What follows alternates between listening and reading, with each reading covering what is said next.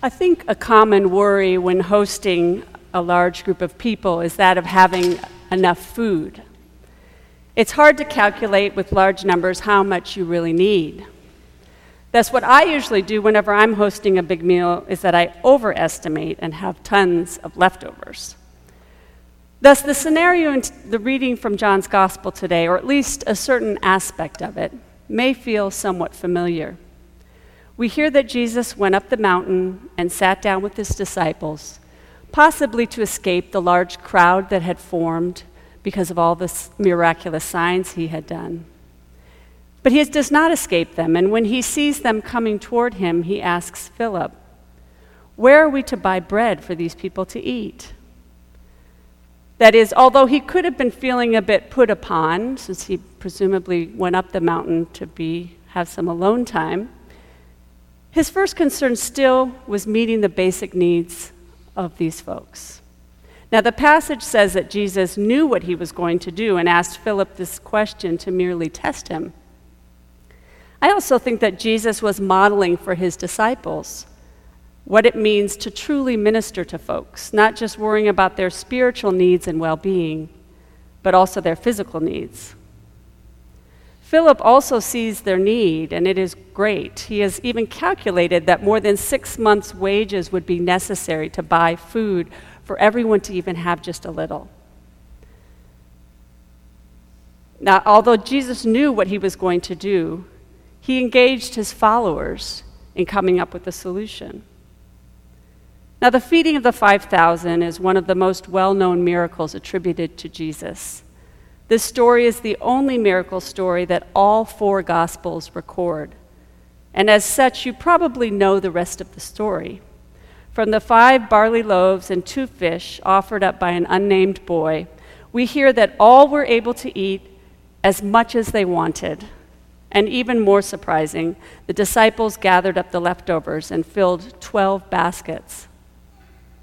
Now, one of the popular interpretations of this story is to explain the abundance of food generated in terms of people deciding to share their hidden stashes of provisions with others after having seen this young boy's willingness to give up his own loaves and fishes. Apparently, it was not common for people to keep food in their cloaks and robes as they traveled. Food was not as plentiful back then as in modern times, where practically everywhere you turn, there's some sort of food establishment. And whether it was inspiration or shame that motivated them, the idea is that the story is plausible given this reality. Now, other scholars caution against these types of interpretations, which tend to downplay the miraculous aspect and potentially turn God into some social manipulator and behavioral modification then replaces amazing grace as the core of the story. But for me, whether the reason for the abundance is from Jesus performing a miracle or human hearts being inspired or even shamed into sharing their provisions, the striking point for me was the fact that given the context, people did not hoard. You can imagine a crowd of 5,000 following Jesus around, not knowing where their next meal may come from. One wouldn't fault them for stealing away a little to keep for the next meal that they might not know where they might be for them and their families. Yet apparently that did not happen. Somehow, transformed by compassion and inspiration, the crowds do not hoard, but instead rest in the grace manifested in this sacred meal together.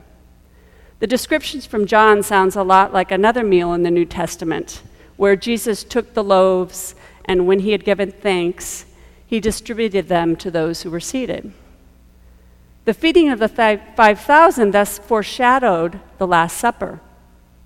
According to John, the feeding happened during Passover, which celebrates God's deliverance of Israel from captivity in Egypt. In this story of the feeding of the 5,000, we find the beginnings of our Eucharistic celebration, a gathering of people who are hungry, the Good Shepherd who watches out for his flock, a community of disciples that support Jesus and are mentored by him to carry on his work, thanksgiving for all God's gifts, and the sharing of a sacred meal. As I reflected on this passage this week, and on this miracle of sharing and not worrying about whether it will be enough. I wonder how Jesus would look at the immigration debates going on. Would he see us actively acting out of love and sharing from our abundance in the same way that he and God love us? Now, one narrative in these debates that has been gaining traction speaks of the hordes of immigrants, a particular type of immigrants overrunning our country, placing a burden on our healthcare systems, our educational systems, and welfare systems. The most damning narrative plays to people's fears about crime and terrorism, claiming that immigrants are more likely to engage in these than the US-born. A narrative that refers to a burden that recent immigrants place on US society is really not so new. It was used too in the past against waves of European and Asian immigrants.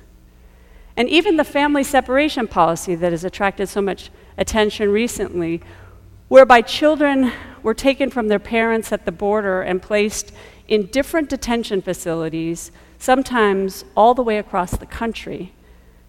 This policy is merely an extension of policies that have been implemented over the past several decades to deter and punish undocumented and unauthorized immigrants in our country.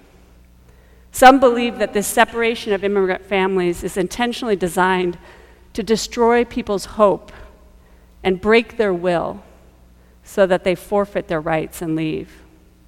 Our current archdeacon, who's a mental health professional, admonished us deacons to call it what it is, child abuse, plain and simple.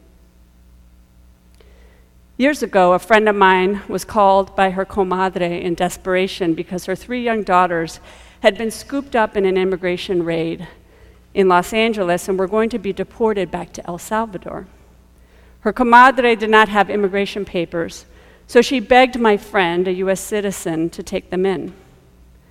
My friend went with her husband to the detention facility and saw the 3 girls, ages 8, 10, and 12, led out to them in handcuffs. The immigration official told them that the girls, because they were from El Salvador, had absolutely no rights, and that, quote, dogs have more rights than they do, unquote. They eventually released the girls to my friend, but not before processing them like criminals, taking fingerprints, mugshots. A very traumatic experience that caused nightmares for months in these young girls. Now, no matter where you might stand on immigration policy, the vitriol directed towards immigrants should give us pause. At its roots, these attitudes exist because we fail to see the other as a human being. Hateful policies and treatment are only possible when we see people as somehow separate from us, apart from us. The Department of Justice recently, I think only last week, directed its attorneys to now use the term illegal alien rather than undocumented immigrant, another way to dehumanize people. However, we are called to seek justice and peace and respect the dignity of every human being. This is the last, and some might say the most important vow of our baptismal covenant. And Jesus saw in the multitudes of the 5,000 not only their need, but their resources. We too should see immigrants and any other human being in this way. A few months ago, the U.S. Citizenship and Immigration Services changed its mission statement from secures America's promise as a nation of immigrants to administers the nation's lawful immigration system. Now, they might have taken nation of immigrants out of their mission statement, but our country remains very much a nation of immigrants, enriched by the diversity of backgrounds and perspectives that this brings. Perhaps this goes without saying in a place like Los Angeles, where one would be hard-pressed to not know someone who is an immigrant. Maybe you yourself are an immigrant. If not, think about the immigrants you know personally. Think of the gifts that they bring to your life and our country. Think for a moment about how your life would be different if you had not known them. We need to provide a counter-narrative to the one that dehumanizes and in the name of law and order inflicts real harm on immigrant families. One way to do this is through joining organized protests, such as the many that occurred recently, to support the idea that families belong together. It was heartening to see such a wide array of individuals joining such protests, and undoubtedly played a part in the family detention separations being halted. However, there's so many other ways to get involved. Our own Diocesan Sacred Resistance Task Force, signing petitions, donating time or resources to organizations that provide support to immigrants, pushing for more just policies and humane treatment. What is also needed are more personal connections between immigrants and those who dehumanize them. It's the same with other stigmatized issues, homosexuality, mental health, or HIV. Personally knowing someone affected tends to change your perspective. Think about how you might be able to facilitate personal connections between immigrants affected by these policies and those who have these harmful attitudes, perhaps through our extended families or other friends. Ultimately, the well-being of our entire country will depend on our ability to counter this prevailing view as certain groups as separate from the rest of us. As people of faith, we are called to provide a different view, one that, regardless of one's political views, still respects human dignity and sees not only others' needs, but their gifts and resources as well. Amen.